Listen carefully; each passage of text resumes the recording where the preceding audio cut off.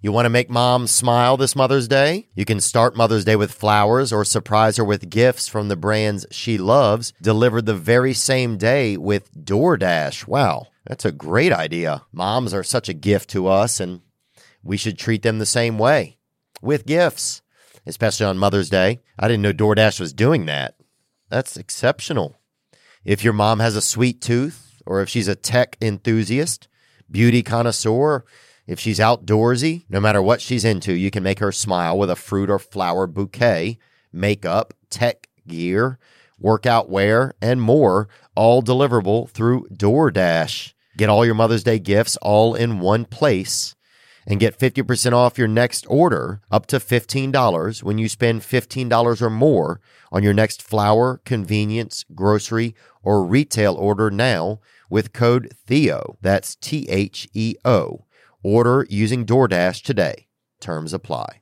Today's guest is a business entrepreneur in the food realm, and he started his deal right in Baton Rouge, his first outlet, his first food locale right there in Baton Rouge, Louisiana, where I was attending school. And, you know, now he's built it into a $1 billion industry. I'm grateful for his time today, just to learn about what his ride has been like and what he's learned and what we can learn from him. Today's guest is the chicken finger champ from Raising Cane's. It is Mr. Todd Graves. Shine that light on me. I'll sit and tell you my stories. Shine on me, and I will find a song. I will sing it just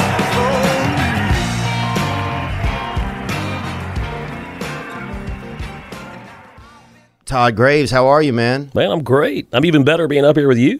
Yeah, thanks, man. Thanks so much for coming in. So your business now, so Raising Cane's, it's a chicken finger company. Yeah.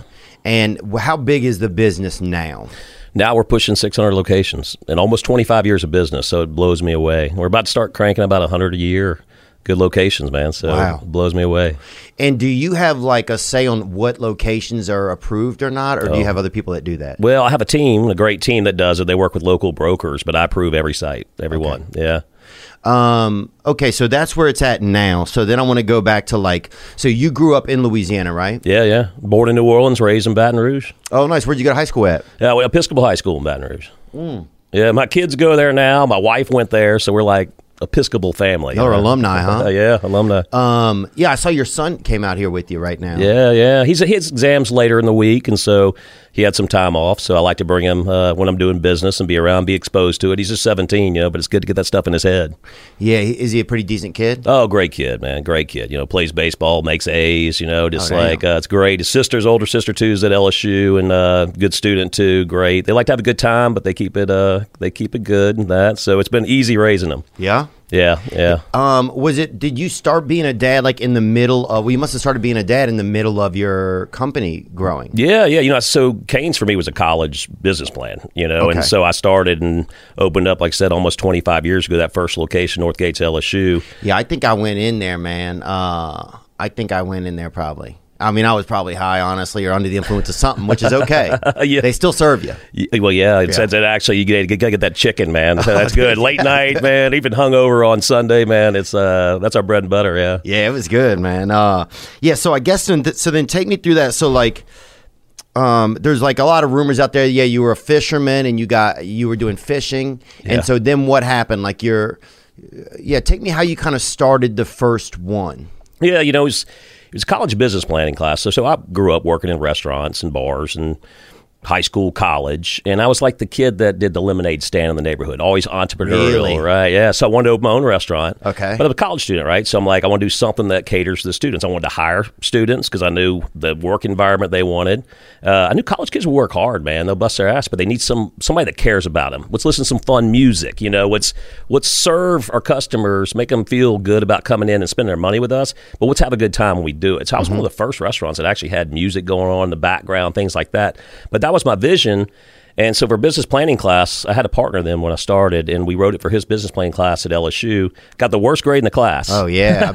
Been there, baby. Been there. Yeah, but that's fuel, right? Yeah, that's exciting. Especially, so if you get that, though, do you feel like were you guys deterred? Was the business, so you were the partner at that point? Yep. So you have a partner. I did back then. He sold out after the second one. He just wasn't a fry cook cashier. Didn't make him happy, But I love working drive-thrus. I like working fry lines. It's what I love, which is important. I tell these students now, I'm like, whatever you go into, make sure it's something you like to do, you're passionate about, because if not, you won't be successful at it, right? And if you love what you do, works comes down to a grind. But if you love it, then you're always happy doing it. It wasn't the right business for him. We've stayed dear friends, but he sold after the second one. But we have those memories together because worst grade in business planning class, and it's just a B minus. He wasn't a hard grader, but it was the worst grade in the class. But for me, man, it's like, okay, tell me I can't do it. Let me show you I'm going to. Okay, so there you are. So you guys get a little bit of neglect there from the grading system. And then what happens? So then where do you go from there? Yeah, so I thought, we needed money to do a spot, right? And so I took that business plan. Look, I thought businessmen, needed to look the part. So bought a cheap suit, right? Oh, yeah. Bought a briefcase from Office Depot, the one with the little brass locks on it, to look official, right? I'd go in like a little. And some of the locks they never even open, dude. I had one once. It never, you couldn't even get in it. They were so cheap, right? Yeah. I had it on the 000.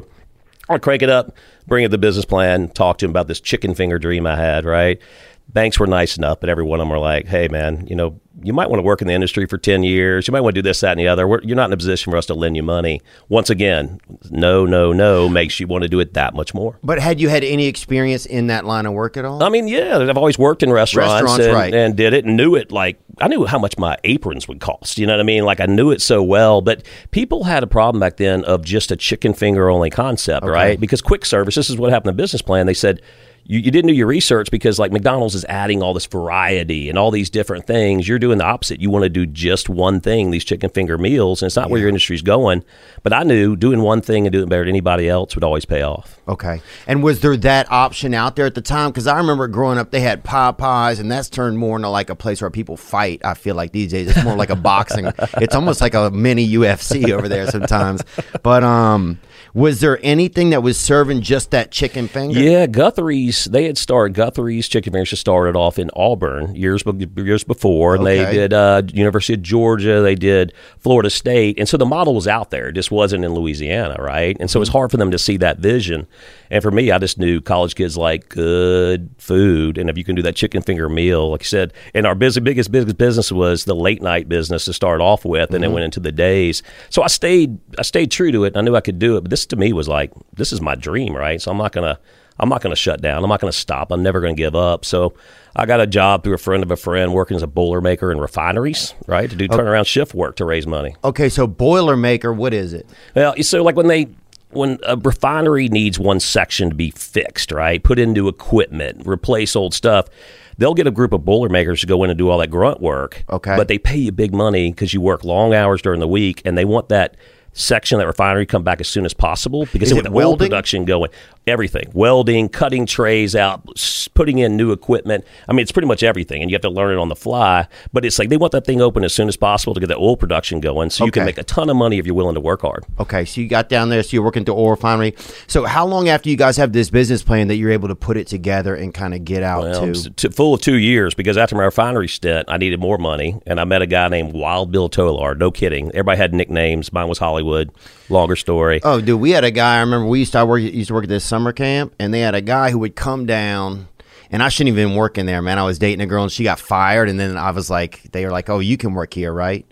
And so then they had a guy who would come and take pictures of all the kids swimming and stuff every day, and his name was Wild Bill, right? So finally, Wild Bill. Well, one day I'm like, hey, are we ever going to see those pictures from Wild Bill? And they're like, who's Wild Bill? I'm like, the photographer? And like, we don't have a photographer. It was just some guy. Just some random dudes. I'm Wild Bill and the photographer. Yeah, taking pictures of kids swimming, which was a little not ideal. So Wild Bills can be interesting. They can be. This guy was a old wild ass, and he earned his nickname, but he said, look, you don't mind working hard, and you're trying to raise money for this chicken finger dream. These Boilermakers were incredibly encouraging to me, man. Like, man, you're going to open your restaurant while Bill Sinas Summers commercial fishing in Alaska. So were you running around and saying like chicken fingers? I mean, you were just chirping about it? Yes, man. Like, you think of my passion, right? I was on chicken finger dream, dude, you know, so it's like everywhere and everything. And so people weren't just discouraging, but they're more like, hey, you got a degree, you know, you should do this, you should do that. Maybe later in life you will come back, but like, I'm like, no, this is what I want to do. Those Boilermakers were the most encouraging people I'd seen along the way. Really? All of them, like, man, you go for your dreams. Well, they saw me working hard next to them every day. And they're like, you're out here for your chicken fingers. And anyway, and so Wild Bill said, look, you can cut it, go work, go up to Naknek, Alaska, and get a job in Bristol Bay, gill netting for sockeye. If you want to make some real money, go up there. And I did. Caught a float plane to king salmon. My sister gave me her freaking flyer miles flying to Anchorage. Got hit king salmon, hitchhiked up to Naknek, went in Tent City. Took a month to get on a boat, talking the captain into it. Really? Spent that summer commercial fishing in Alaska. It's crazy.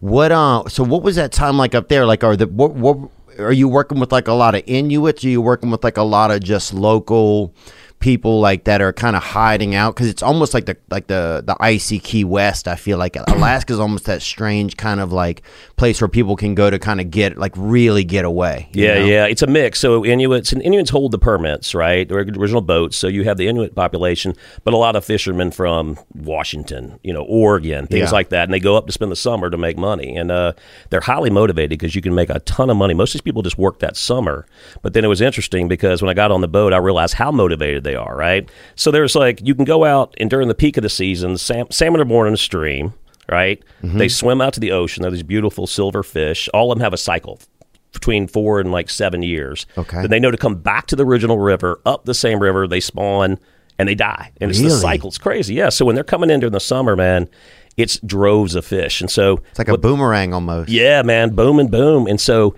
then we were fishing for sockeye salmon. The Japanese were buying like 95% of it, paying top dollar. Oh, yeah. And you can't keep going out into the ocean to intercept these fish, right? You have a Loran line you couldn't cross. So if you set your net on that line in front of another net, you just made like 10 times more money, right? So, but is there a lot of jockeying for position out there? Total jockeying, man. You picked it, you nailed it, man. So it's like you will play chicken with other boats because you want that better set for your net. And these captains are motivated, man. We ram boats rammed us. My partner went out with me then. His captain rammed another boat and sunk it out there, man. It was some crazy stuff, man. People were dying out there. All this stuff because you're working 20-hour days during the peak, right? Mm-hmm. And it's not just 4 hours of sleep. It's like an hour here and there. Go take a nap.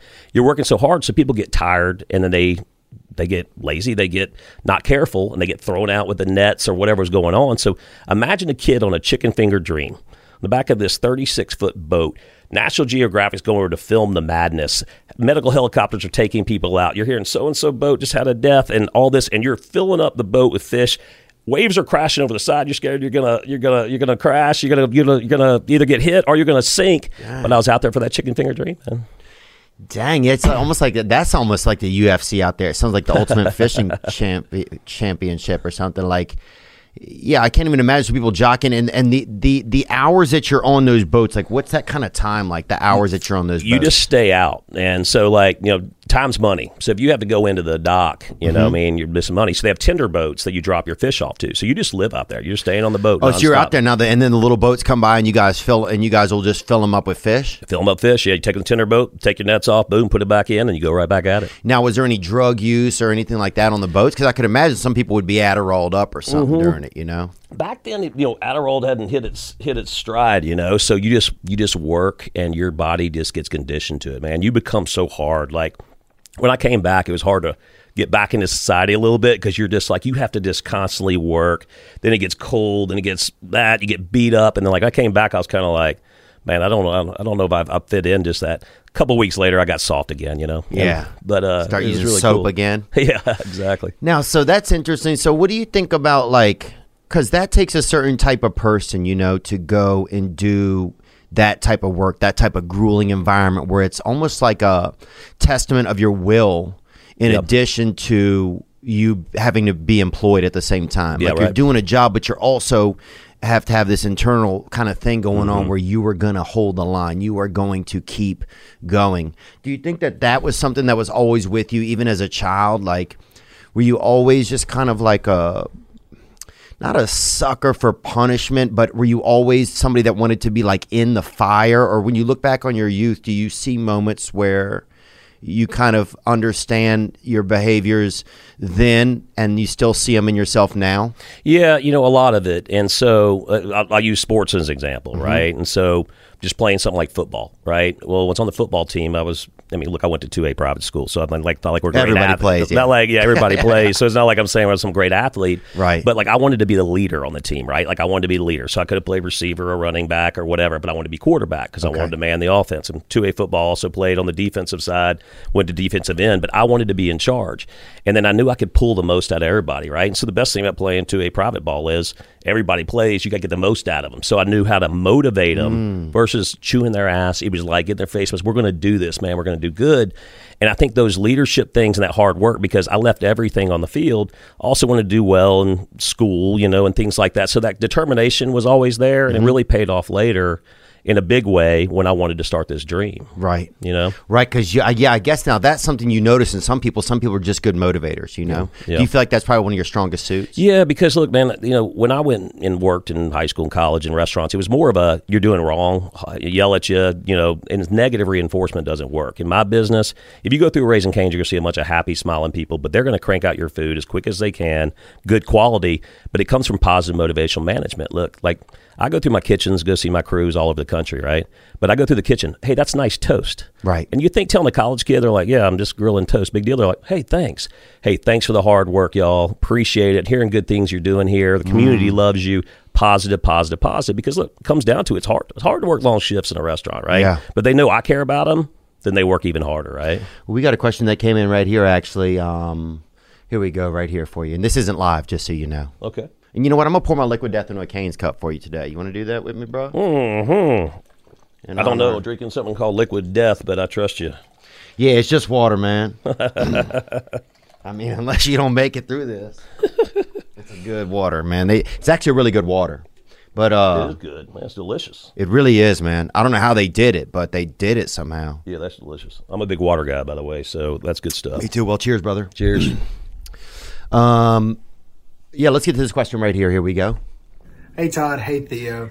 Just wanted to come and ask a quick question. I'm out of Raising Cane 61 in Monroe. There you go. And I wanted to share my favorite story with Todd was one time he came through and bought a whole bunch of cookies for everybody on staff. And I always thought that was such a nice thing to do. So I wanted to ask Todd, what is your favorite memory from Raising Cane's? Would it be your first store? Would it be somewhere else? Would it be your time before as like a Boilermaker, sockeye salmon fishing? What you got? Gang, gang. Boom, boom. Gang, baby. That's a good question, man. And so, Yeah, do you have a favorite moment? And there could be many, but do you have one that kind of stands out to you, or a sentimental moment, something that happened along the way? man, I have so many of them. And here's the thing. When it's so hard to start something, you build a culture of appreciation. Like every restaurant matters to me. Every crew member matters to me. Every box that goes out to every customer matters to me. And so when you have this appreciation, all these moments. So like going through there and seeing a crew working hard, I'm like, hey, go get them some cookies. They're working hard. Do this thing is, and seeing them care. Well, he remembers that. It's just interesting. I mean, we just ask for submissions of thoughts or questions. So that, it's just interesting that that's what someone would send. Yeah, and he remembered that moment, right? And look, he's going to carry that, other things he does throughout his life and say, look, treat people well. And when you do that, it comes back. So everything is just the evolution of it and where we're going now, and now being able to do hundreds of locations a year and things like that. They're all special, but I tell you, the thing that means the most to me is now having we do well and financially, and then be able to do the things on behalf of my crew that help out people, right? Like helping people that aren't as fortunate as us, and I involve my crew when we do that. But I'm the representative. I'm like, it's off y'all's hard work. I'd have to say those moments are the most priceless to me because it's me and my team doing that, and we can help out some people that need it. Is there one that kind of stands out, or just one you'd like to cite, even to kind of like? Well, so here's a good example. So Baton Rouge has a Big Buddy program, right? And so it was the first thing I got involved with. Their office is right down from the mothership, our first location. But Gay and I, she's a wonderful woman. She's devoted her life to help out these kids that just don't have the same opportunities I did. And who is this? Do what now? Gay, who you're? Gay Beck, she's in charge of the Big Buddy program, Okay. the director there. Okay. But seeing these kids go through and helping them when they're kids and exposing them to other things and then be successful later in life, they all come back. They'll send letters, and Gay gets these letters back. Hey, you influenced me here. You did these things, and now, hey, I got my law degree, or hey, I went into entertainment, or I went for my dreams, and you didn't give up, so I did. I'd have to say that's the best. Also, just getting from our crew members, man, like, the biggest moment recently is, last couple of years, my crew has ranked me as a top 100 CEO in the country. It's this Glassdoor deal at all categories. There's only a couple of restaurants in this deal, but that's them voting for that. And so that was the biggest recognition personally for me is I'm like, my crew just said, that I'm a good leader. I got almost 40,000 crew members. I can't see them. I don't know them all by name and things like that. But because of that leadership and that their leader treats them right and does that, man, you talk about it. What an honor, right? That's amazing, man. Congratulations. Well, it was quite an honor. Where does it come from? So, like, what was your dad like when you were young? Yeah, he was just always exposed me to business, kind of like I'm doing now, and just always about hard work, and then always about be polite to people, things like that, those values. And so I do the same things with my kids now. I'm like taking them through. It's like you met Charlie earlier. He's a good young man. And you can tell he just has a good. You can just tell he's a kind guy right when you meet him. Yeah, and that's what's the most important thing in life, right? I tell them the most important thing you could ever do is be kind, be kind, be kind. Be kind to people, man. And no matter where. And look, they've grown up. They've always they're around money and nice things and this amazing stuff. Like he gets to come here with you and he meets we went from Kane Brown's today with the Kane's food truck. He gets to meet all these people. Oh, cool. Yeah, Kane was on a couple of months ago. What a great dude. But, but he gets it like, hey, and so what I'm trying to teach these kids is we're in a great position. Yeah. And for us, we need to help other people out. Amen. Yeah, it's interesting. I find it's tough because like I find it tough whenever I get stressed not to carry that on to people that I'm working with or in my work environment. It's been tough for me sometimes, just personally, just to like, it's been tough for me to manage some of that sometimes. Yeah. I think, and I don't know if it's because I don't take maybe enough care of myself or like invest in enough of my self-care kind of to make sure that I'm comfortable, you know? Yeah. Sometimes I have this thing where I always want to struggle. Yeah, but that probably keeps you driven, right? Yeah, it keeps me driven, but also it keeps me a little bit stressed out sometimes, I think, And so, especially now as my life has gotten bigger in the past couple of years, it's like, so figuring that out for myself has been kind of tough, because I would love to be more in that space where I'm leading through kindness all the time, Well, I wish I could give you some advice on that. And so the people that are closest to me working all the time, they see the stressed out Todd. They see it because, man, you know how it goes, stacked. And you're a detail guy like me, and you have all the details, and we need to be driving. I hate the inefficiency of time. It's like we need to be cranking. Yeah. So the people as close kind of see that other Todd that's like zip, zip, zip, zip, zip, and like we're supposed to be on this in 10 minutes. But they understand. And then I'll tell them, look, sorry, distressed. And so they know this. And then I'll take the times when I can get a breath. I appreciate you. I do. But I make sure when I go see my restaurants or I go see the big offices and do those things, I make sure they just feel nothing but love. Right. Because if they're not around me enough, they don't understand, like, Todd's just stressed right now. Right. I need to be there. They're busting their butt every day, all the things they're doing. So even if I see something that's not right where it should be, and they do a great job always, but I'm not going to go in and tell them anything negative. Now I'll talk to the district manager later and people and say, hey, we probably need to get this better, and I saw this, but motivational. But I'm the same way around your tight group, and they just know you and they love you and they know you've got all the pressure on you. I think it's hard for that to lead, but we'll figure it out someday. Yeah, or I guess I should just do a better job sometimes of communicate with people when I am stressed. To say, hey, look, I'm a little stressed right now. Just to let you know, if I act stressed, it's because I am. It's not personal. Yeah, and that's what I do. But you always have to be on for everybody. Everybody wants Theo, and the Theo, and that's a lot of pressure, man. That's a lot to have. But yeah, them understanding, hey, I'm tired. I didn't sleep last night. Hey, I'm going to be stressed right now. And they know you. They love you. Yeah, and I only got one chicken finger. I'm the chicken finger. So, you know what I'm saying, the bro? Chicken finger, and right. The batter's been all chewed off, I feel like, sometimes, man. That's for sure. We got a question right here that came in for you, man. What up, Todd? What up, Theo? This is Barrett from Sulphur, Louisiana. What's up, brother? First of all, Theo, I want to say it's real fucked up that you announced the tour schedule and there's no dates in Louisiana. I think you're big time now, bouncing back and forth between L.A. and Nashville, and you forgot where you came from. Okay. Show some love, man. Give us some shows. We miss Alexandria. you. I'm coming to Alexandria.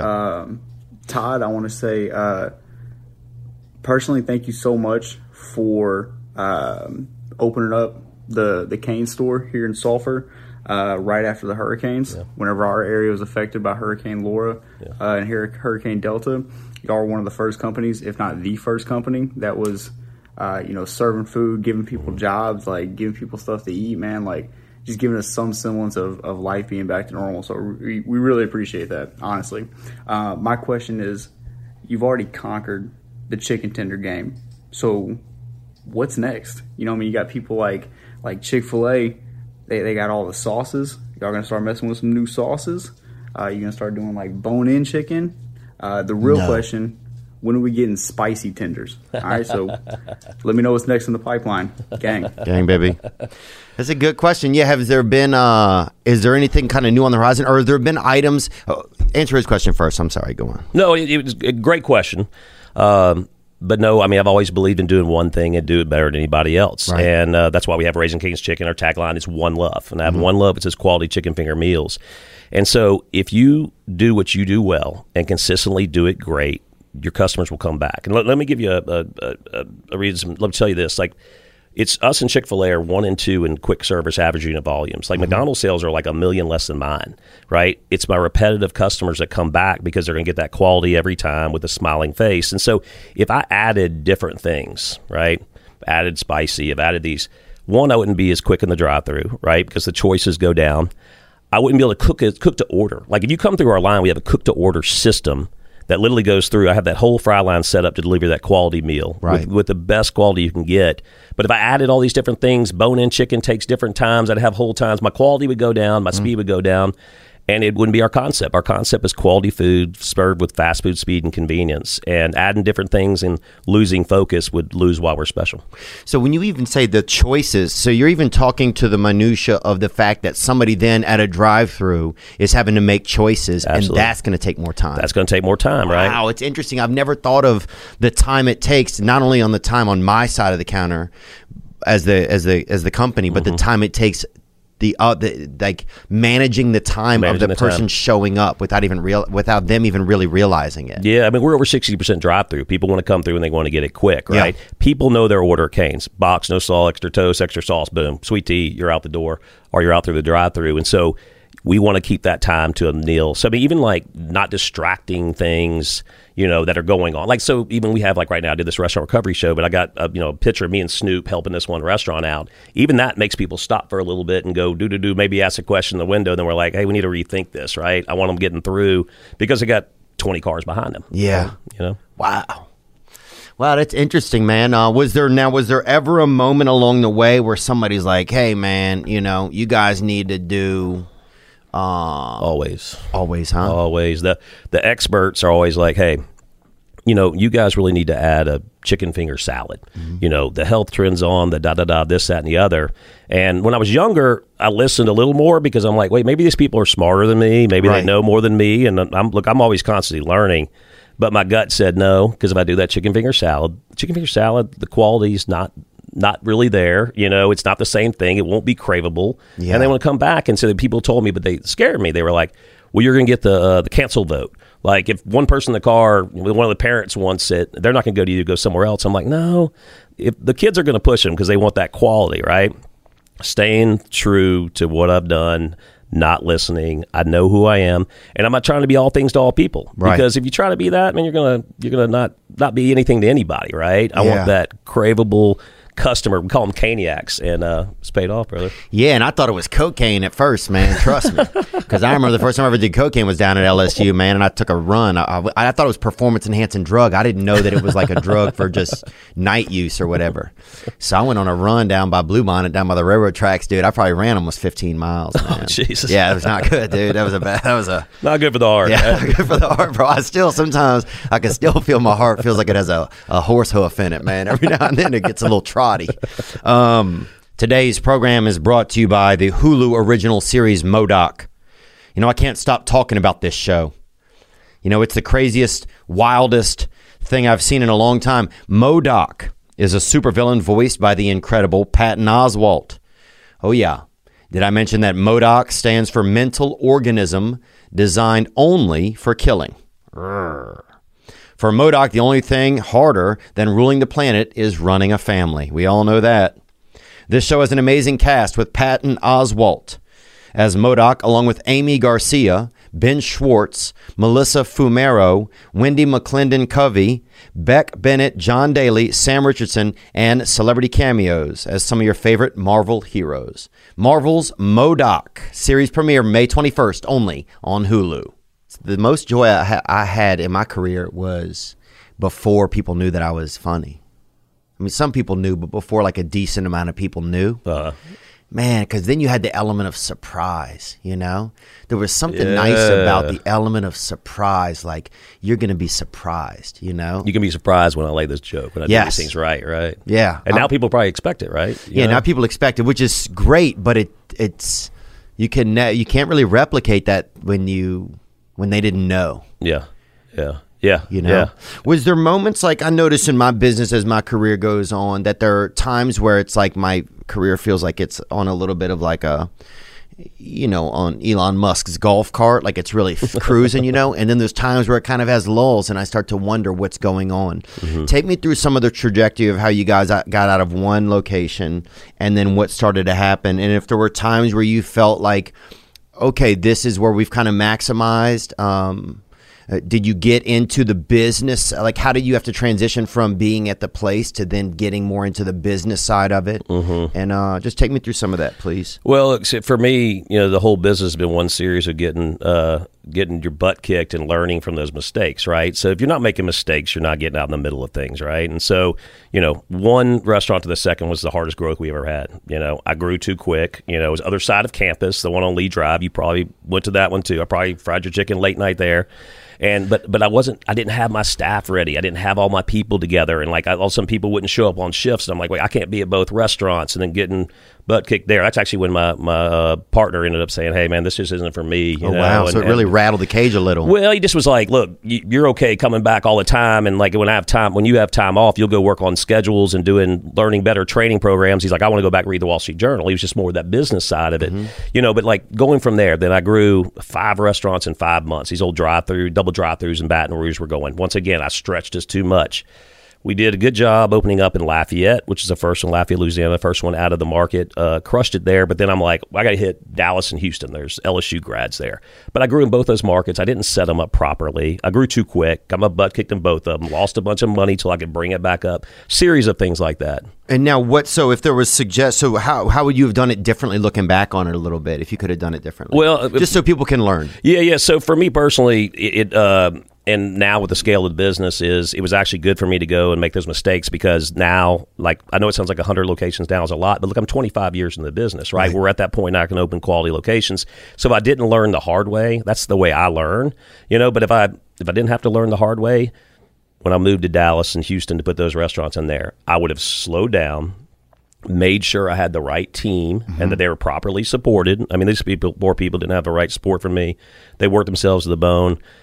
That didn't feel good, right? You know, I would have gone the right way, taken my time, done it right. Now, still quick, you know, and got open and did the things but I would have taken a lot more time setting it up, plus the branding in those areas. I thought you just opened the doors and everybody knew you and came in. No, it was like a ghost town. Now I'm back on the streets trying to get people in. And so I would have taken my time, built a more strategic plan, and then grew from there. But that helped because when I went into new markets, still to today, look, I'm coming into Nashville now. I got the food truck here. It's going around to see people, like seeding the location. I'm here personally, people getting to know me, things like that. Those things have stayed with me, and our openings since those times have been a lot more successful.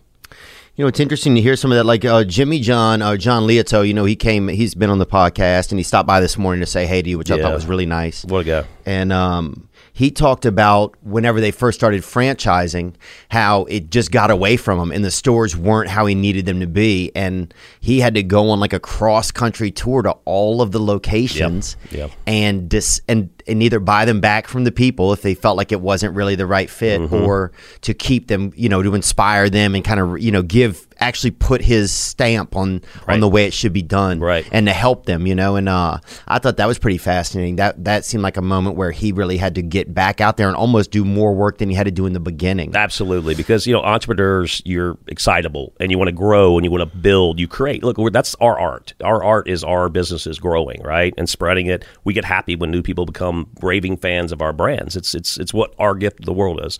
And but you get sucked in and you grow too quick, and then you got to go back and fix it. And it's way harder to fix it than to go in the right way. Yeah. And so the right way would be what? Just a little bit, just be a little more patient, you think? Like, let things take longer than you think they're going to? Yeah, look, go in with the right team. And so, look, my growth, I'm just about all company restaurants in the United States. I got the franchisees. What does that mean? International. Sorry, just so we know. Well, so most of the people like quick service are franchise models, right? Right. So you have corporate, they have all the intellectual properties, the name. Like the McDonald's is a system. franchise model. Franchise model, right.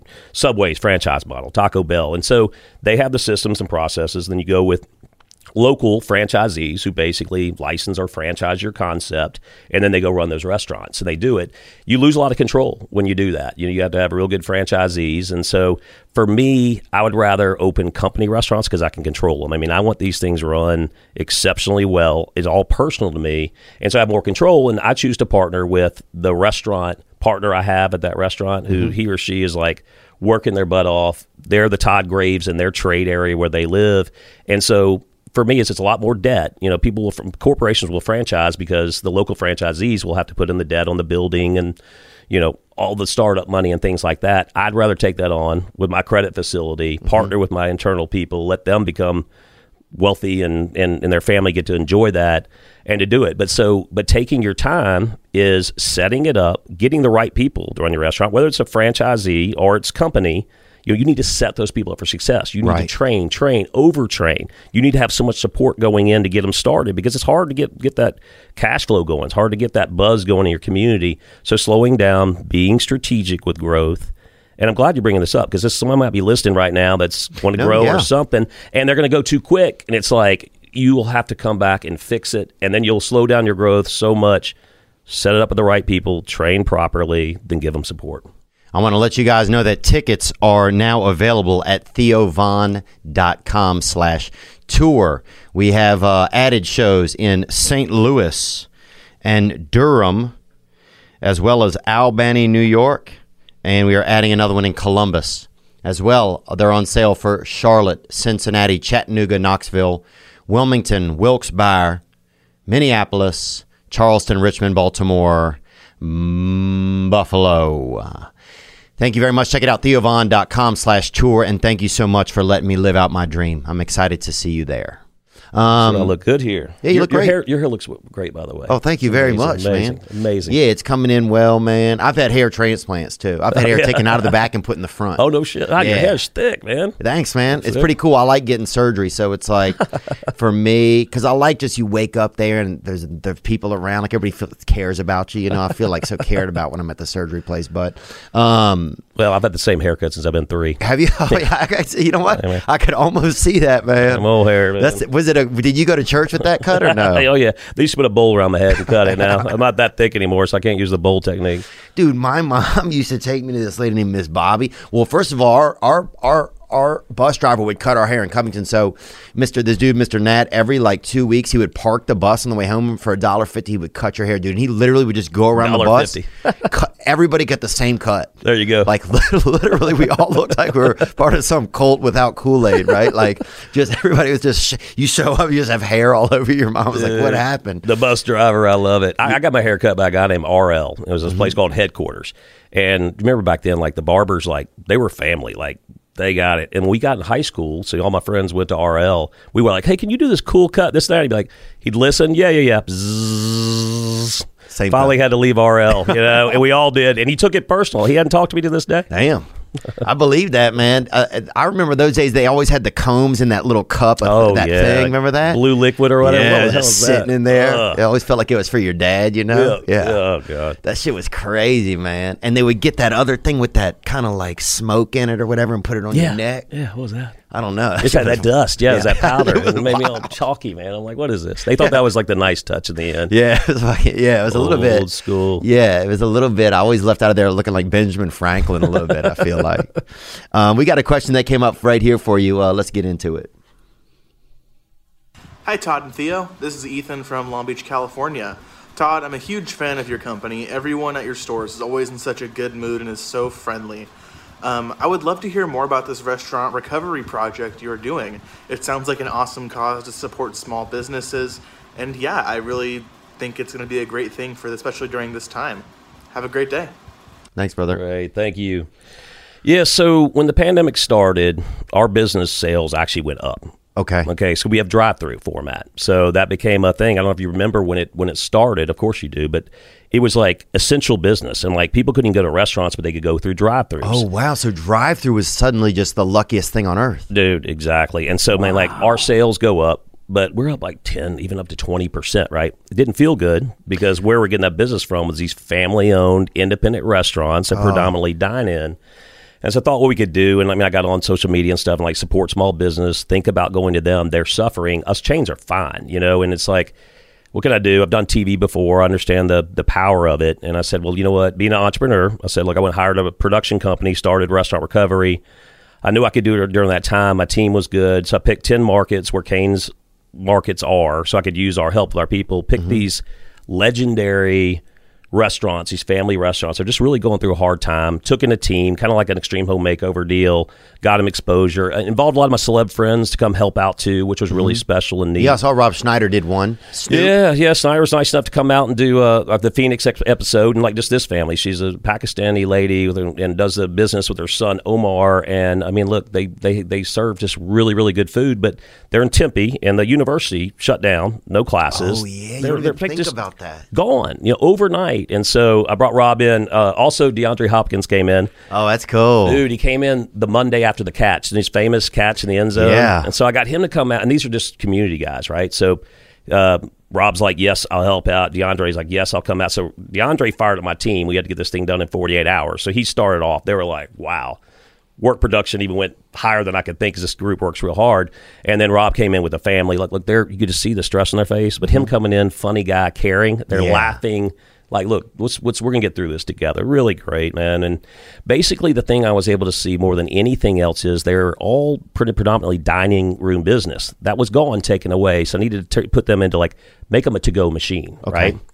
Which sounds easy, but it's not. Like, to do it right, you got to have mobile ordering. You got to have curbside delivery. It takes a lot of technology, right? Right. It's not something a restaurant owner is just trying to keep the business open every day, racking up credit card debt, keeping their people employed.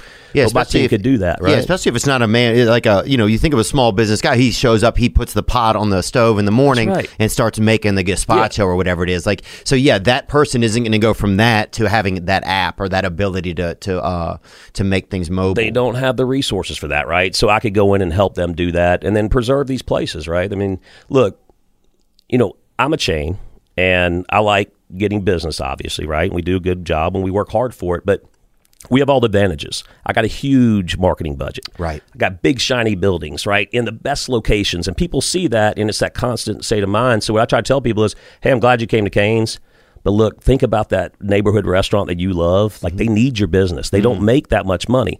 And when they're gone, they get replaced by a high-rise or a chain, and we don't need any more of those. We need those legendary restaurants. Diversity of thought, small business. Go to that small hardware store. You got to go to the big box to get some stuff. Go to that little hardware shop. Go support that small business, the backbone of our country, plus different thoughts. It makes things great. They're the cultural centers of our neighborhood. We need to support them. Yeah. Do you worry about, I know, like minimum wage increase and stuff like that. Do you worry about that affecting businesses? Like I hear stuff about like that. Do you worry about that affecting small businesses? Yeah, I worry about the people that just don't have enough sales to support it and might not have a sophisticated pricing strategies. Okay, so for me, quick service restaurants might make between 5 and 10% bottom line. Okay, so everybody that comes in, you're doing good if you made 5 cents on a dollar. 10 cents on a dollar, you're doing great. And so that means if somebody spends $1, you make 10 cents. You make doing well. You're it's doing usually well. between 5 cents and 10 cents. So there's just not much margin there, right? Wow. And between that 5 and 10 cents for every dollar spent there, when you have commodity pressures and things like that, well, price of chicken goes up, then it just goes down. And so you just got slim margins. That's before taxes. That's 5 cents to 10 cents a dollar before then you go get the taxes on So top if I spend $10 at a Raising Cane's, or at a what's the quick service you talk? Yeah, quick service fast food. You know. So if I spend $10 at a quick service restaurant, then if they're making 10 cents of that, so if they're making $1 out of $10 that I spend, then they're doing well. Doing well. Wow. That's 10% doing well. And then that's before taxes, right? Wow, and that's real numbers, huh? That's real numbers. And so when you think about it, we don't have margin to share, right? Because if labor prices go up, right? And you got to do it. You have to pass it on to the customer. There's no way that you can just supply it, because if it goes below 5% and gets lower, You can't lose money. well, and then you're not going to go put the investment in to build and grow and create more jobs and do it, right? So the next location, the ROI is not there. And so, one, you wouldn't spend the money, and two, the banks are going to be like, hey, you're not making return on investment. Like, we're not going to continue to lend you money. Wow. And so just the margins are that small. But so for me, it doesn't hurt Cane's, because you're going to eventually pass it on, right? Wages go up, then you're going to raise the price of a chicken finger box, right? It's just going to go up, and you can't do that overnight. You have to stage into it, and so we just have a lot of resources, man. I mean, like, I have a strategy for pricing.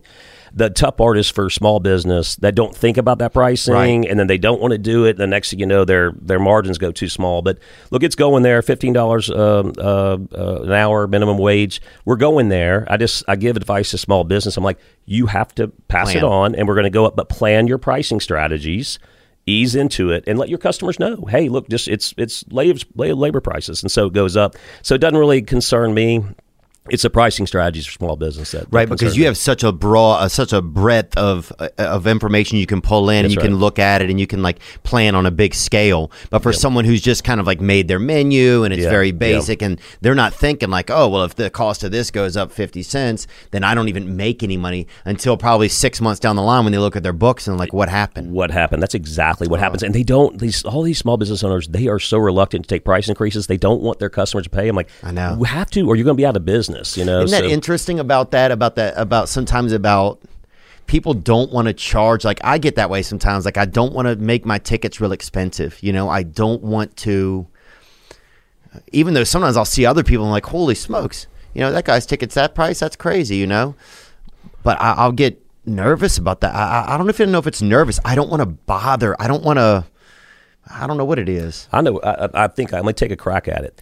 You started from nothing, and you appreciate every fan, and it means something to you. So you take it personal, right? And so you generally hold back. Same with small business, right? They started from nothing. They've scratched, they clawed, and now they have a living, and they don't want to pass that on. They're like, I don't want to do that to my customers. I would imagine you're probably the same way. Yeah. And it's exact opposite in big corporate America, especially in restaurants. Like, those CFO types are like, they already have their pricing, da-da-da-da-da. It's not a personal decision. It's all a financial decision that they're doing. It's different for people that care, you know? Is it interesting at a certain point as you grow and as things turn more from like manning a fryer to like business? Like, I notice with business, the more business I start doing, the more business I have to do. Yeah. You know, and so it's tough because you want to grow and you want to make things bigger and give other people opportunities, but it also like it's tough to be like, how much is enough business? You know, how much is enough revenue? Like, how much is enough? You know, have there been moments in your world where you've kind of battled with that kind of stuff? Or yeah, absolutely. You know, all on the way. And so what I had to set for myself was my personal goals and what ultimately I see happiness being for me. Okay. And so I set the vision for Raising Cane's, and this is our vision statement. It's to have locations all over the world, be known as the brand for quality chicken finger meals, great crew, cool culture, and active community involvement. Okay, so that's me happiness, right? And so look, I believe God made me good at this for a reason, and that's to be able to help people, right? But when I set that vision, you think about it, it's not just I want to have locations all over the world. There's nothing about I want to make a bunch of money. I know that all these things in there. It's literally, wow, went to Cane's, great food, then, oh, wow, friendly crew, cool culture, and then they give money back and they work in the communities. So that's guided me, right? And so when I know I need to do that, then I'm going to grow it. And so mine's an infinite vision. Like, I won't see it all over the world. You know what I mean? We're starting to grow, but I can't develop the whole world, you know? Right. I mean, by the time I'm, you know, God willing, I'll live a long life. But, you know, those things are going. So that's helped to guide me, right? And so I passed up my financial goals really early on. And so for me is when time hits, the grind hits, and it always hits. It kept me motivated when I didn't have the team around me that helped support me. I always had people that worked hard and did, but I couldn't afford the teams I do now, right? I knew I'd get to this point, and look, by the grace of God, right now, I got really, really solid teams, much more smarter than I am in the respective things they do. So we're a stronger team. And I feel like now, just now, and I'm pushing 50, I'm 49 now, almost 25 years in business, just now that I'm not like waking up every morning with that thing in my belly, but I'm hitting that vision. So Wow. Anyway, but different times it hit, I'm like, oh my God, Todd, you're so stressed out, you haven't relaxed or you haven't done time with family and things like that.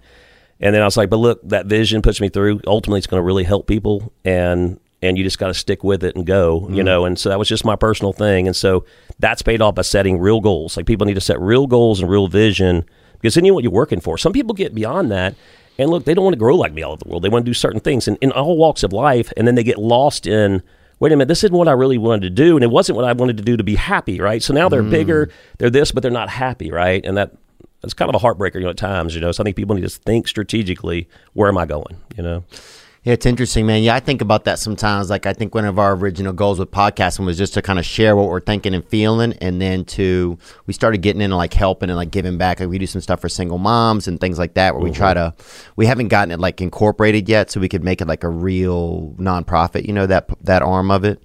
But I certainly hope to at some point. But sometimes I have to remember that that's what's kind of important, leaving something positive, It almost feels so stale to make money if there's not some positive part of it in a way. There's got to be something greater than us to go do it, right? And look, man, I'm at a point now where I can do a lot of things and with the scale of the business and do it. Giving, you get so much more back, right? Yeah. And then it just gives your life purpose, right? So giving comes in other ways, not just charity, just giving money to these things. It's inspiring people, It's someone saying, hey, I have this dream, and like, look, this chicken finger guy did it. Even commercial fish in Alaska reconstructed the first place, but he's working hard, and I can do it. You know what I mean? Those things are gifts that you can give people. Look, how much have we learned from people on the way? You know what I mean? People say, hey, you're a self-made man. I'm like, no, I'm not, man. I'm a collection of what I wanted to do, but help the people along the way, right?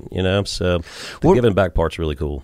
What were some? Was there an item? So don't forget. Was there a menu item that you guys ever tried, like a banana pudding? Was there something you guys ever came out with or tried, or that was the closest one, even early on? Man, no, I just stuck with that one love, brother. Wow. I mean, same menu since day one, man. And just knowing that, but that's been a big key to my success is just like I said, knowing that's what I do, stay focused. You don't sneak an eclair in there or nothing. Man, I'd never even had a dessert, and I'm not anti-dessert. It just would take focus off of what we're doing, And so, look, so here's an interesting thing. In San Antonio Airport, when we went in there, they have city mandates. And so you had to have a healthy item, you had to add breakfast, and then they even wanted dessert, wanted well-rounded. So we added a chicken finger salad for them, right? It started off 20% of sales of chicken finger salad. And then it slowly drifted back. Then it went rapid and became 1% of sales because people were like, once they tried the chicken fingers, it just shows you, like, right? It's a non-item for me, right? We had these great cookies, all this stuff is. People don't need dessert with Cane's. You finish that, man, you're good to go. So then, but for those locations, you had to have that. City mandates, right? They just need, the city council says, hey, we need healthy, we need these things to make it well-rounded. Because, like, sometimes it scares them, a concept like mine, going in, because it's just that one thing, right? We don't have that problem anymore now. What dessert did y'all put in that airport? It's cookies. They have these great chocolate cookies, and I could get the pucks, and I tried thousands of cookies and all that. But, like, in the end, people got in the beginning, but that meal's so flavorful and good. That cookie couldn't match that chicken. I'm not a cookie guy. I can't make that same kind of dessert. So, look, everything on my menu has to be exceptional, right? Freshly brewed tea. Look, I source my tea from 3 different countries, and, like, I know the tea leaves that are coming in. Freshly squeezed lemonade. I can do it on crushed ice. So it's like laser focus on these items being good. And then keeping that, what's hard is when you scale. Like, I have so many different procurements across the country to get these products. I'm constantly trying our food. We have actually a big R&D culinary team just to make sure it stays consistent, right? Wow. So, man, was there, at certain points, did you have to get help? Like, one thing I struggle with sometimes is asking for help, or sourcing out work, that sort of thing. Like, knowing that it's not going to be done how I want it to be done, that sort of thing, some control issues, probably just things that I used as a child that would help me control my world, but that as an adult aren't really as helpful. Not to just like trust my employees that I trust. I don't have a bunch of employees, but just like I noticed that even in all walks of my life, even in relationships, like to trust somebody to care about me, all that kind of stuff. Did you notice in your business, were there moments where it was like, Okay, I'm not doing was it tough to go into that space? Because obviously you can't do all this alone. What was some of that experience like? Was it hard for you as a person to do some of that? Oh man, it was so hard, right? So I was a person frying everybody's chicken, every piece of equipment. Like the first location you used to go to, man, like I'd put in every board. I mean, I literally, that's my baby. So I was used to doing all of it. Was it by Serrano's? Were you by Serrano's? Oh yeah. Right there on that court. Varsity, then Serrano's, then Cane's, right? Oh yeah, my ex-girlfriend used to work at Serrano's, dude. They had good margaritas. Gal. Yeah, they had everything in there, dude. Everything was good. Good margarita. It's something else now. Unfortunately, it's gone. But Chimes is still there. Yeah, and they just added a rooftop at Chimes. You see that? Cool. Oh man, I live a minute from there, man. Oh, So wow. I go up there and have beers all the time, man. Okay. Especially this time of year when it's nice. And this is LSU. This is LSU campus for listeners that don't know. This is all right off of the north gates of LSU campus. And it's nice being part of that community because you have all the ones. Louis, the breakfast spot. Oh yeah, me and my mother went there a couple weeks ago, actually. There you go. And like Frenchie's always in there cooking your food, and Clark has Highland Coffees, and you have Chimes, you have the Varsity, you have Raising Cane's original mothership, and that whole community is just great. I actually have the Raising Cane's.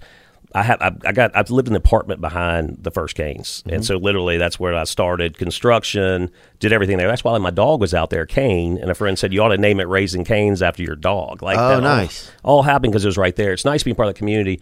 Yeah, you guys built that dog park too over there. Yeah. I love that dog park. Dude, I took my nephew there, so I didn't know where to take him. We didn't even have a dog, so I took him over there. My brother let me watch him for a couple hours. Dude, I took him over there. He was literally tackling basset hounds out there. It was unbelievable, man. And then something nipped at him. I think a little Shiba Inu or something nipped at him, and so we had to take him home. But yeah, man, that kid could catch a ball in his mouth, dude. No doubt, man. My nephew's a wildcat. Yeah, I'm proud of that I took him dog right part, there. Man. It's cool. I That love is it. You didn't cool. have a dog, but you're like, hey, I'll bring you there. There'll be dogs you can play Oh, with. I took him there, dude. Yeah, he was really dangerous, man. But We recently did an upgrade there, but at the dog park, but with new sections. It got used so Yeah, it's much we nice. couldn't even keep grass and stuff. So it's nice over there. Thank you guys for doing that. but just look back to your deal on the being able to the give control up. and So stuff, I did the control deal, and I'm extremely detailed, and this is my baby, and so over time it really hindered me. It really did. It hurt our growth. It hurt our creative thinking because I was just overly controlling. And then I learned it's kind of a maturity thing, right? Over time, then you say, hey, look, at a series of getting screwed up and getting beat up and being tired and all those things along the way, you're like, look, I need to bring in people. And the biggest strength as you build your teams is bring in people that are smarter than you, Wow. Not a threat. Bring in people that are good at their own respective ways, and then you do it. But it doesn't mean not being a detailed oriented. It doesn't mean you're not into the details and you're not helping. People say, like, oh, just delegate. Like, just delegate. Like, what kind of word is that? No, it's work with great leaders, but still be in the details, but it then helps to scale you. So I had to learn that way. And I tell you, it's the best of my workload. Thinking about right now, 600 locations, we'll do 100 next year, but my workload's better than it ever has been in my balance of life because I've trusted my teams.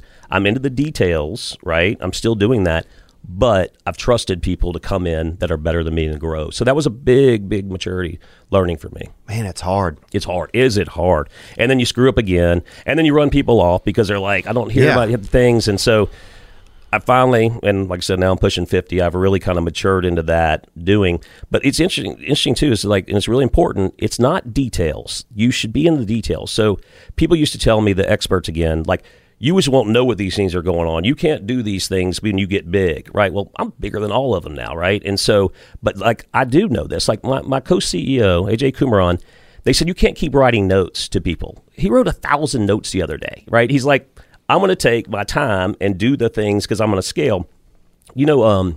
Edison Swess. Swess is the boating company off of Louisiana. Well, anyway, he built Gary Swess. He built these boats, crew boats, all this stuff to support. Huge company, multi-billion-dollar company. He even got down to the details in his business to know how much the bottled waters they were spending because there was just this rampant spending on bottled waters no one was looking at. He said, look, it's not just the bottled waters. Our company makes billions of dollars, but that carries over to everything else, him staying in the details. Like most successful people I know stay in the details, but they trust people.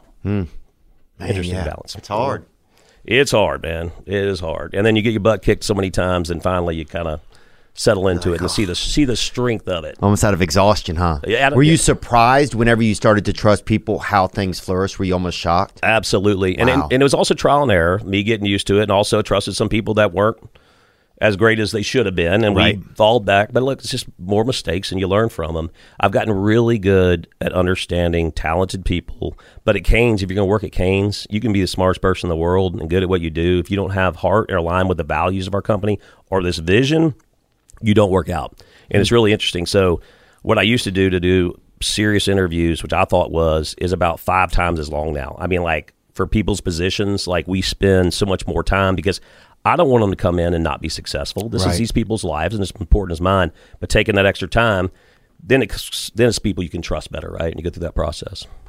What type of person does it take to run a store, to be a partner in that business? What type of, you must know by now what type of person it takes. Yeah. First off, it takes someone that loves the food business, right? It's interesting business. It's a hard business. You got to love it. So look, on my sleeve at Raising Cane's, it says Fry Cook Cashier. My business card says founder, chairman, CEO, Fry Cook Cashier. Mm-hmm. It's like, you got to be a Fry Cook Cashier. You got to love it. I like working fry lines. I like working drive-through. I love the pace of the business. I like cooking, all these things. And so you have to get someone that just loves that business. You have to get somebody that's positive, like we talked about, that positive motivational management, people that want to encourage people through, because you get so much more with honey than, you trap more flies with honey than whatever else. Than vinegar, I think. Scotch. Or scotch, yeah. So anyway, it's like you got to have someone that's aligned to those values and somebody that knows the purpose is bigger than them, right? It's about helping people, because when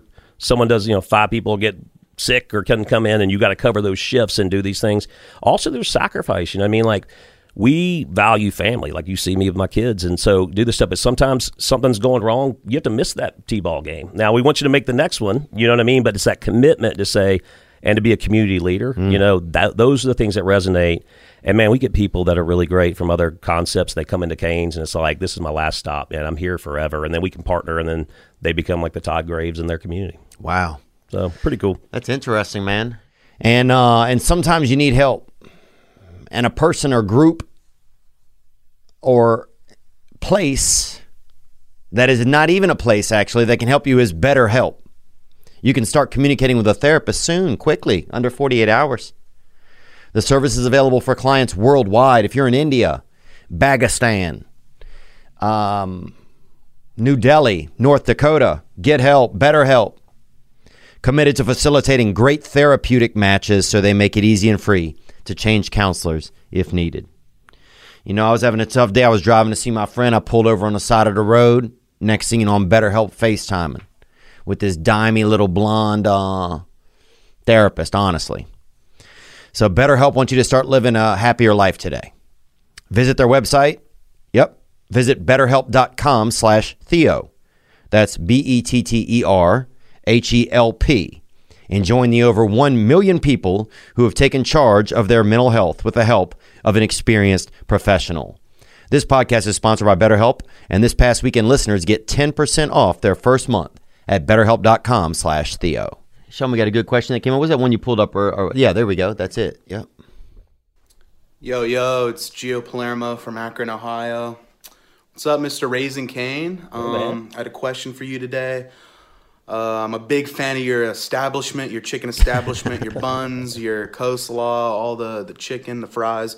Big fan of that. But I was wondering, you're in a very competitive market against a lot of good chicken establishments. And I was wondering, who do you fear the most in the chicken game? Oh, yeah. Do you fear, the Zaxby's chicken, the Bojangles, the Chick-fil-A, the Popeyes, the Churches? Let me know who are you scared of? Who do you fear the most? Yeah. Gang. Who's that foul Voldemort, man? Who's the dark? Yeah, who's that? Who's the competition? Foul Voldemort. So fortunately, we are very symbiotic with all those concepts, right? Right. So we're next to every Chick-fil-A. In the trade areas we're doing business in, we're next to Chick-fil-A, we're next to Popeyes, we're next to Zaxby's, we're next to all those. And what we see is, since we've stayed true to our one love, our chicken finger meal, someone will go to Chick-fil-A on a Tuesday, but then on Thursday they're coming to get our chicken finger meals, right? They know what we're about. They might go to Zaxby's, has a really expanded menu, which works for them and is good. So then someone might get a salad from there. They might go somewhere else and get bone chicken, at Popeyes. But we don't see like our competitors can run some kind of like special. Like we get a bunch of competitors, but they might run a special on chicken fingers. Like we don't lose a cent of business. They know they're coming for our quality, Right. our sauce, our things. So we do well with all the national players. We do better than most of them. The thing that gets me is the young person that has the fire of Todd Graves going, that wants to come and compete directly, right? And, says, hey, I'm going to go head to head with Canes. I'm going to do the same thing they do and do it. And we get it all the time. Now, what it does is, once again, that entrepreneur, and since it's so personal to me and my team, you better get up early in the morning. You better work late at night, man, because this is what we do. This is it's part of my DNA, man. It's representation of my family. So you better come with all your guns, because I love young entrepreneurs, and everybody takes ideas from everybody, right? I mean, Guthrie started the whole phenomenon. But, like, you better bring it if you're going to compete with Raising Cane's, because this is my world. Dang, that's it, baby. Now, have you ever thought about, do you guys go to, like, China? Is there, like, an Asian, like, has there ever been, like a Rising Cane's? Or, like, sometimes, I remember, one time I remember being in, I think I was in Singapore, and the KFC, the Colonel on the sign there, is an Asian Colonel. Like, I'd never thought about that before. I'd always just thought it looked like the same kind of like basic Caucasian guy, right? So has there been, are you guys a global brand right now? No, we're in the Middle East. So I went to the Middle East first for a couple of reasons. One, partner, Mohammed Al-Shaya, we resonate with each other on values, right? So he's like one of the large players there, does all kind of franchisees, puts the right people behind it. He cares, and we're aligned value-wise, right? So some of his values are like getting the Middle Eastern people in the workforce, right? Because oil's going to dry up one day, right? You know what I mean? Like working, women, like these countries, man. Like we had one of the first women drivers come through our drive-through in Saudi, in the kingdom, man. That felt good, That's right? wild. Seeing what things change over time, right?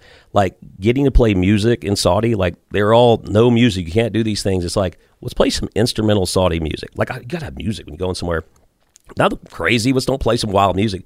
Instrumental music. Now you can play this classic music in the restaurants, things like that. So he and I were committed, and we knew if there was a problem, we could work through it together. So one was partner. Then two, the Middle East, they accept American concepts. Like, don't have to change it. Don't have to do other things, because, like, I haven't changed the menu my whole adult life, right? So I want to go somewhere and prove that it's working well. It's doing well. We got like 30 in the whole area. They're crazy about it. We don't have the international celebrity, like everybody knows us, so we build the business. And so I'm real excited. Next step, Asia. And like I said, I don't really want to change what I do. I might consider something with the slaw, because I'm not a slaw fan. Like people always like, do you like your slaw? I'm like, no, man, I don't like the slaw. That's why you can trade it out for extra toast or sauce. But maybe we'll play with some things like their local produce. They like slaw too, but maybe something like that. But like, I'm not changing what I do. You know what I mean? And if I had to change what I do to go in somewhere, then I just don't need to go there. Right. Do y'all cook the toast extra if people ask for it? Do we do what now? Will y'all cook the toast extra if people ask for it? Like longer? Yeah. Yeah, we'll give the customer what they want. Now, it drives me crazy, because it's like, we have underground menus, and they get different stuff, and it's like, it slows down the line, but I'm not going to tell a customer no. Yeah. I want to give them what they want. Yeah, I like a little bit extra. Even if I get pancakes, I ask them to cook them Extra crispy. No Yeah, that's like kidding, a more crisped out a little bit for some reason. Sean, do we have another question that came in? What up, Theo? It's Nate from Iowa. Just thought I'd call into the show, see if this works, ask a question for Mr. Graves. First of all, Theo, I love your show. It's such a huge encouragement to me, man. And thanks, brother. Mr. Graves, I just want to ask you, when you're cooking it up in the kitchen, at home, are there any songs that you like to listen to, or artists you like to listen to? Me personally, I like to listen to a little Frank Sinatra, you know what I'm saying? You ever think about getting into the spaghetti business? Because I'm making some meatballs tonight, baby. Oh, gang. Oh, wow. He's got some beautiful that's balls. What I'm saying. Anyway, thank you, Mr. Graves. Thank you, Theo. Gang. Gang, bro. Thank you for the question, man. Yeah. Do you like a little bit of background? What do you enjoy, Todd? Music-wise? Yeah. Everything, man. Everything. I'm a big fan of music. Love music. And that's why in restaurants, when I started my restaurants, man, we're listening to music in the kitchen. It's crazy. People used to not do that. And I'm like, we're listening to music. I like it all, man. So I like it. I like my country. I like my national country. I like my old school red dirt country from Texas. I love my boys like Clint there. Black? Well, Clint Black really wouldn't go. I guess to say more of a Robert Earl King, okay. you know, and all these young guys come at Co Wetzel and those guys, man, they got a good sound and they're pure to they are. I mean, I love the old greats. Willie that guy's Nelson. great. Willie Nelson's so good, man. Oh, he's great. And he likes canes, and he's such a nice guy. In my chicken finger ventures, I got to meet all these really cool people. Billy Gibbons last night I got to meet. I mean, how cool. But and they're all Canes fans, which is crazy. We can get into that later. But I like that down to like a Dean Martin I play when I cook. It just depends on the mood. I like Travis Scott. I mean, I like Post Malone. I just like all forms of music. And for me, is staying relevant, right? I got a young fan base, right? A young fan base. And so not becoming a dinosaur and just listen to your old stuff. So it's good having kids and go through this. But it's fun because I'm friends with these artists. So like Travis Scott gave me these shoes, right? Oh, God. But he grew up in Missouri City, and he went to the Canes, and they were crazy about it. And then he grows and he hears a story, this guy started this, and then they want to meet, post. He's like, I got to become friends. And these are brilliant guys, but they're cool as hell, right? And it's like, but so listen to their music means more to me, right? And, right. It's like you're staying in touch with something. Yeah, you're staying in touch with something, and you know they're out there working hard. You know they got good hearts. You know, Snoop Dogg's a great friend, and so he was in Baton Rouge years ago. He used to drive through the original Canes, right? He was down there with Master P. Oh, yeah, dude. Oh, man, that was like town when he came in. It was great. Bro, that was a crazy time. So I remember I used to go to the rec center, right? Yep. And Master P, this is before C Murder had gone to jail, and Silk the Shocker, they would be in there, and they used to fly, like NBA players would fly in and play at the LSU rec center. I know. I used to go, man, watch these guys ball. They could play, too. Dude, it was crazy. Yeah, and they would have, I remember they had these guys who would stand on the side of the court holding like their clothes they were going to wear after. Literally, the guy's job was to stand there with his arms straight out. It was almost like they were clothing racks, and they would have all their clothes draped over them that they were going to wear after they played. And we go sit in there and watch them, just play in the rec center. It was crazy time, wasn't it? Man, it was great. And so Snoop Dogg would drive through Canes afterwards, and they'd always have that extra box. And he's like, who's the box for? For P, you know, because P always went back. I guess he was the one changing, doing. He had a great business going then, but it's nice to resonate with these guys. And so, like with Snoop, and he helped me out with the Restaurant Recovery episode in L.A. because he's got a big heart. But like when we get together, we go to his compound. We talk about kids. We talk about what we're doing charity. We're talking about friends. Like people know as an entertainer, all these guys are like good heart, good soul. And so this is what gives me hope for the future is these younger ones too. They got heart. They're good people. Just like you got good values. And these younger people look up to y'all, right? They look up to you. But when you keep showing these good values, then people go, okay, the people I think are coolest in this world are the ones that are working hard and they have good values, right? I don't know many successful people that aren't good people, you know. Jalen Ramsey's here in town. Like, he's a superstar in his deal, but I'm meeting with his dad later tonight. He and his dad were having dinner, things like that. One of the best backs. And then on the other end, Michael Thomas, one of the best receivers of all times, right? Yeah. We talk about family stuff, good stuff. We have a good time too now, you know what I mean? But it's all about that stuff. And so it makes me feel good about our country because when I like supporting celebrities and their kind of charity because it gets amplified. And then that means people say, if these superstars have this humility and they got these values, then I want to be like them, right? Role models, just like you. You will not believe your influence that goes through to other people and the things you're doing. Just like our man Nate just said, he really appreciates you and an inspiration to him. And I think all of us, whether you're chicken finger famous or you're in your world, we need to be good examples. These things that matter, man. Some of these things that don't matter, they don't matter in those people's lives. We need inspiration. Yeah, it's especially these days, it's tough because a lot of mainstream media seems like it battles against that. They don't, it's not like, and that could just be not even true. I mean, but it seems like there's a lot of dark arts that are more out there at play. Yeah. So it almost seems like a time better to kind of lean into the good and just try our best. More than ever right now. Lean into the good. Lean into the positive. Support each other. Be cool to each other. You're like me. You got friends from all walks of life, right? We're doing these things. Let's don't let people think that we don't care. Now, we got a long way to go as a society, but like pitting people against each other and making sensationalism out of it, making money off people being against each other, wrong move for our country. Wrong move. It's going to get so bad that then it'll have to cycle back because people are they're not listening as much to the negative and the sensationalism. They're starting to figure it out. Yeah. Yeah, I think that's pretty cool to see. When you look to your horizon of life, like, was there a moment where you realized, okay, I can not take a break, but I've achieved I've achieved. You know, I think there's a thing inside of entrepreneurs. Like some girl asked me the other day, she goes, how is your life like now? You know, you kind of have some of the things that you want, or you've achieved some of your successes, some of your goals. And I was like, man, it's not really that different. The gas pedal that's always kind of had me be like, I want to do stuff, has never really, the foot never really comes off it, I don't think. It's always kind of this now what kind of thing. Like not always in a bigger way, but now what, maybe in a more important way, or now what in more of a human way. You know, it has evolved some. But was there a moment where you kind of realized, okay, you know, a little bit? Yeah. So financially, right? So we hit on this earlier, but like growing it, meeting my wife, then go through, now I got kids. I'm highly leveraged. I don't want them to go and have things. Now, I'm not talking Rolls Royces and stuff, but like education, decent house, you know, things like this. And so that was a big one because I was leveraging the business too much. And the big lesson to me is I had 28 locations when Hurricane Katrina hit, all South Louisiana. Okay, mostly South Louisiana. 21 of 28 of those went down. I had levered the business. What I was doing is banking back then was a lot more lenient. And what I would do is I'd go into community, find a community bank, then I'd have a sub-debt investor, meaning subordinated debt to the bank. I could go raise $100,000, $200,000 and give them a subordinated note to the bank, means the bank gets their money first, but I'm going to pay you a 15% return. This is just kind of my entrepreneurial financing, what I did. And the banks would actually kind of use that as equity, saying, well, you got $200,000. It's like an equity thing. Terrible thing. You're just totally leveraging yourself. Yeah, it's a lot. It's a lot. But I was able to do all these locations and ding, ding, ding. And I didn't want to sell. I didn't want private equity partners. I wanted to own it and control it. But when it went down, so like our restaurants had opened a restaurant. So first paycheck to crew members is 2 weeks.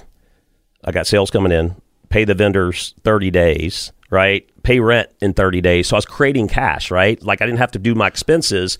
Sales are coming in. So when I kept opening these locations, I kept creating cash for the company and kept growing. Highly levered it. Totally stupid, by the way, because all of a sudden Katrina comes in, that cash flow stops. And you're like, whoa. Like I almost just screwed up the whole thing, man. I mean, and I would have bounced back and came back, but it wouldn't be what we are today. Wow. But we were able to rally our troops. We were the first ones to open. Our business survived and did well, but I'll never forget that deal. And then it stayed with me, that ache in my belly, like, because I'm putting everything towards Cane's. Everything's leveraged. I'm in monstrous debt. And I just didn't have that nest egg for my family. You know, what if something happened to me? You know what I mean? What happened to mom or whatever? Especially when your last name is Graves, you're freaking halfway there. You're already halfway there, right? The Reaper's already freaking, he's already got a tattoo on you. Yeah. So that felt good when I was able to put money aside and do that and put it away. But, and so that was like but with that vision and what I want to do, like to me is I keep working hard for that vision because I know it's my purpose. Right. Right. And I believe with people like us, okay, like, when you create and do, you're never going to stop creating and doing because it's part of what you are. It's part of your DNA. And I do firmly believe this. If you're not going ahead, it doesn't need to be this, but if you're not moving forward on things, if you're not creating, if you're not working, you're not doing things, then you're sliding behind. There's no coast. Like in all my life's experiences, you always got to kind of do, if we're this way, whether it's this or this, we have to keep going. Like if you stop, you slip back. Yeah. And look at people, which I think is retirement. If some people want to retire, I think that's when they're, hey, I'm going to go fishing more. I'm going to do all those things. But if you're staying in the game, you're always going to go. Never being satisfied, and that's a terrible saying, right? But like always wanting more is a better way, and that's how you said it is a good thing because you want to push yourself. If you're satisfied and you say, hey, this is perfect, this is the thing, we've achieved it, that's the second you think you made it is a time to be showing the door, right? Yeah. You got to push and do because you don't want to go back and you want to keep creating and doing good things, and it keeps you sharp and it keeps you going. But it's important to celebrate your successes. Yeah. And what we won't do is we'll do all these great things with our business, but we won't stop and say, hey, let's celebrate. I mean, it's for an hour. I feel like Nick Saban after Alabama wins again. He's like, we're starting recruiting in the morning. But he's a champ, and I respect the heck out of him. But I'm like, we have to celebrate. So celebrating successes, I think, is important, even if it's just one night. You're right, man. Somebody told me that the other day. They said, man, sometimes you got to look. You always want to do more for other people and want to make people feel good, and you don't even look and realize you're doing that. You're doing it. And it then it gives you win in your sales, right? If you can realize that, then you'll go do more. Yeah. You know, I thought it was really interesting how you said where your vision meets your vision and purpose, and how they kind of can interchange, and how I think it'd be really interesting to just kind of have that in people's minds and hearts, like as almost like a chart or something, where it's like, where your vision and your purpose, because those are two different things, but they're similar, but one is almost more of a divine, and one is almost more of a will. Yeah. And I think it's interesting. That's well said. If you can tangle those up, almost braid them in a way. Yeah. I braided them just by, I know what my purpose is, and the vision with the business is going to get us there. Yeah. Right. Then setting goals, right? So Cane's is going to be 25 in August, and they're like, how do you want to celebrate? I want to do $25 million to the communities we do business in. You turn 50 in February. I want to do $50 million back into the business. But setting those personal goals too, then you get a plan behind it. What can we do with these things, right? So that's that vision, strategy, the will. Other side, the purpose is more divine. Why are you here? Right. What is your purpose? Yeah, and to ask ourselves that and answer it honestly to ourselves too, you know? Yeah. I think sometimes it can be scary even to hear what the answer is, you know? It can seem like hard work. But I think, once a little bit scary too, because you have to, when you lock into something and you do it, it becomes your life work. You know what I mean? Like, I better make a good decision. This is what it is, my purpose, because look, there's no backing out of that, you know, when I make promises to people. What's your daily routine like, Todd? And then we'll get you on your way here. Oh man, it's kind of everywhere. Like is it sporadic, or do you have are you like a this is, you know? It's a little both. So we have being in the details of my business, there's so many different committees we have set up, right? So like I approve every location. I was looking at some in Nashville earlier today. Every design of every restaurant, every local cultural graphic that goes into the restaurants. Now, I have incredible people and teams. They pull it all together. I get to review, maybe make a couple of points on things. But then it goes to HR issues. We call it crew resources. I created a division called Cane's Love. It's about appreciating, recognizing, respecting, rewarding crew members. On and on, purchasing, supply chain, culinary, trying the chicken. I mean, you name it, it's every part of the business, financials, reviews, all that stuff. So we have regular committee meetings set up because there's a lot of people that come in and do it. And I can work my schedule around that. Then it's getting out to the market, seeing my people, seeing you personally do those things, you know, is important. They're out. Pandemic, I mean, I didn't stop. I went to our markets. I went and saw our people. They're in our restaurants working. So I need to get out and about. A lot of things, too, is going to see some of these famous Caniacs, too. Seeing them, I appreciate them, right? So they like to spend time, but then they'll go back and post, you know, and like, I appreciate that, right? They post eating Cane's, things like that. So I want to say, look, I appreciate that. You know, 100 million people saw that or whatever, crazy stuff like that. So it's kind of that whole crazy mix, you know what I mean? Catch my son's baseball games, do fun stuff with my daughter and stuff like that, and just kind of keep it going. I think, you know, entrepreneurs have a high energy level, so you're able to do a lot of capacity. But that's just kind of how I roll every week. I'll get my mom ask me, where are you going next week? I'm like, I don't even think about it. Yeah. It's almost too much sometimes when you rattle up when you really stack the future onto today. You know, it can get to be a lot. Sean, any other question that you wanted to get answered out of the videos? Okay, cool, man. Todd Graves, thank you so much, man, for coming in today. Oh, one last question I had. So Jimmy John, whenever he was in, he talked about sometimes how time went on with work, that one of the things that ended up leading to him not wanting to sell, but one of the things that wasn't as much joy was that there became like a lot of lawsuits and legal issues the bigger his company got. Mm-hmm. Is that do you notice that you have to spend more time, like the bigger you get, the more time you have to spend almost doing stuff like that? Not fun stuff. The not fun stuff? Yeah. I mean, look, work's work, and sometimes it's the grind, but when you have these litigious lawsuits that come, that's not real. Look, we screw up, always back us, but like setups and these things come in that are not true. And you got to spend the time, snakes, and you got to spend your time and your money, and you have to go back and defend this stuff. And you're really defending your honor, your values, and your things. And it's like, I have a crew that go, we're not this way, we're not this all the time. The bigger you get,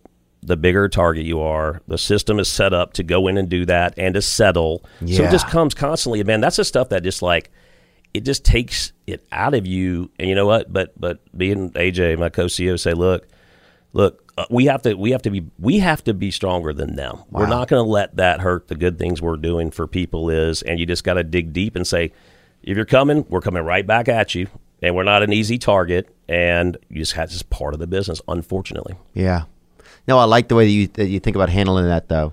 That, yeah, it's like you just have to rise above it, you know? You just have to believe in what your purpose is, what your goal is, you know? Yeah, man. And that like, what you're doing is putting more good out there than, you know, than these other systems that are kind of set up that are just set up for financial gain, really. That's right. And then you got to have a good legal team, and you tell them, go right back at them and do it. You know, it's like, but anyway, unfortunately, that's kind of goes with the territory. We can't let it get us down. We're just going to keep doing it. We're going to keep creating good things for people. Look, for me, it's just anybody in life, you know, whatever you do, and we were talking a lot about entrepreneurship and all this big stuff and all this stuff is, but whether you're a teacher, whether you're a welder, whether you're whatever you're doing in life, you know, you matter, and you matter to people, and you're an example to people. Like you know, my high school coach and my high school teachers are like some of my biggest heroes to today, right? Like they influenced me in such a way, and they cared, you know what I mean? It doesn't matter what you do, but doing it and saying, let's leave the world in a better place. You know, if everybody thinks that way rather than get ahead. And I really think that's what America's all about. I think we are that way, you know? I think we are, but people remembering that and keeping that, whatever you do, just do it good for other people too. Amen. Lean into the good. Todd Graves, thank you so much for joining us, man. And Theo, this was a blast. I had a great time. This is cool. Yeah, thanks for introducing me to your son. It was a pleasure to meet him, and I'll look forward to getting one of the best chicken finger meals here soon. I might be outside, right in front of your pad here. Oh, man. really? Okay. I got the truck out here, right here for you. I wanted you to have it hot and fresh after we got to have a good talk. And okay, let's go have some chicken. That sounds good. Thanks, Todd. Thank you, man. Now I'm just floating on the breeze, and I feel I'm falling like these leaves. I must be cornerstone. Oh, but when I reach that ground, I'll share this peace of mind I found. I can feel it in my bones, but it's gonna take a little time for me to set that parking brake and let myself unwind. Shine that light on me. I'll sit and tell you my story. Shine on me, and I will find a song. I will sing it just for you. And now I've been moving way too fast on the runaway train with a heavy load of my past. And these rails that I've been riding on, they're worn so thin that they're damn near gone. I guess now they just weren't built to last. Ladies and gentlemen, I'm Jonathan Kite, and welcome to Kite Club, a podcast where I'll be sharing thoughts on things like current events, stand-up stories, and 7 ways to pleasure your partner. The answer may shock you. Sometimes I'll interview my friends. Sometimes I won't. And as always, I'll be joined by the voices in my head. You have 3 new voice messages. A lot of people are talking about Kite Club. I've been talking about Kite Club for so long, longer than anybody else. So great. Hey, sweetheart, here's the deal. Anyone who doesn't listen to Kite Club is a dodgy bloody wanker. Do you know what I mean? Hi, I'll take a quarter pounder with cheese and a McFlurry. Sorry, sir, but our ice cream machine is broken. No! I think Tom Hanks just butt-dialed me. Anyway, first rule of Kite Club is tell everyone about Kite Club. Second rule of Kite Club is tell everyone about Kite Club. Third rule, like and subscribe wherever you listen to podcasts or watch us on YouTube, yeah? And yes, don't worry, my Brad Pitt impression will get better.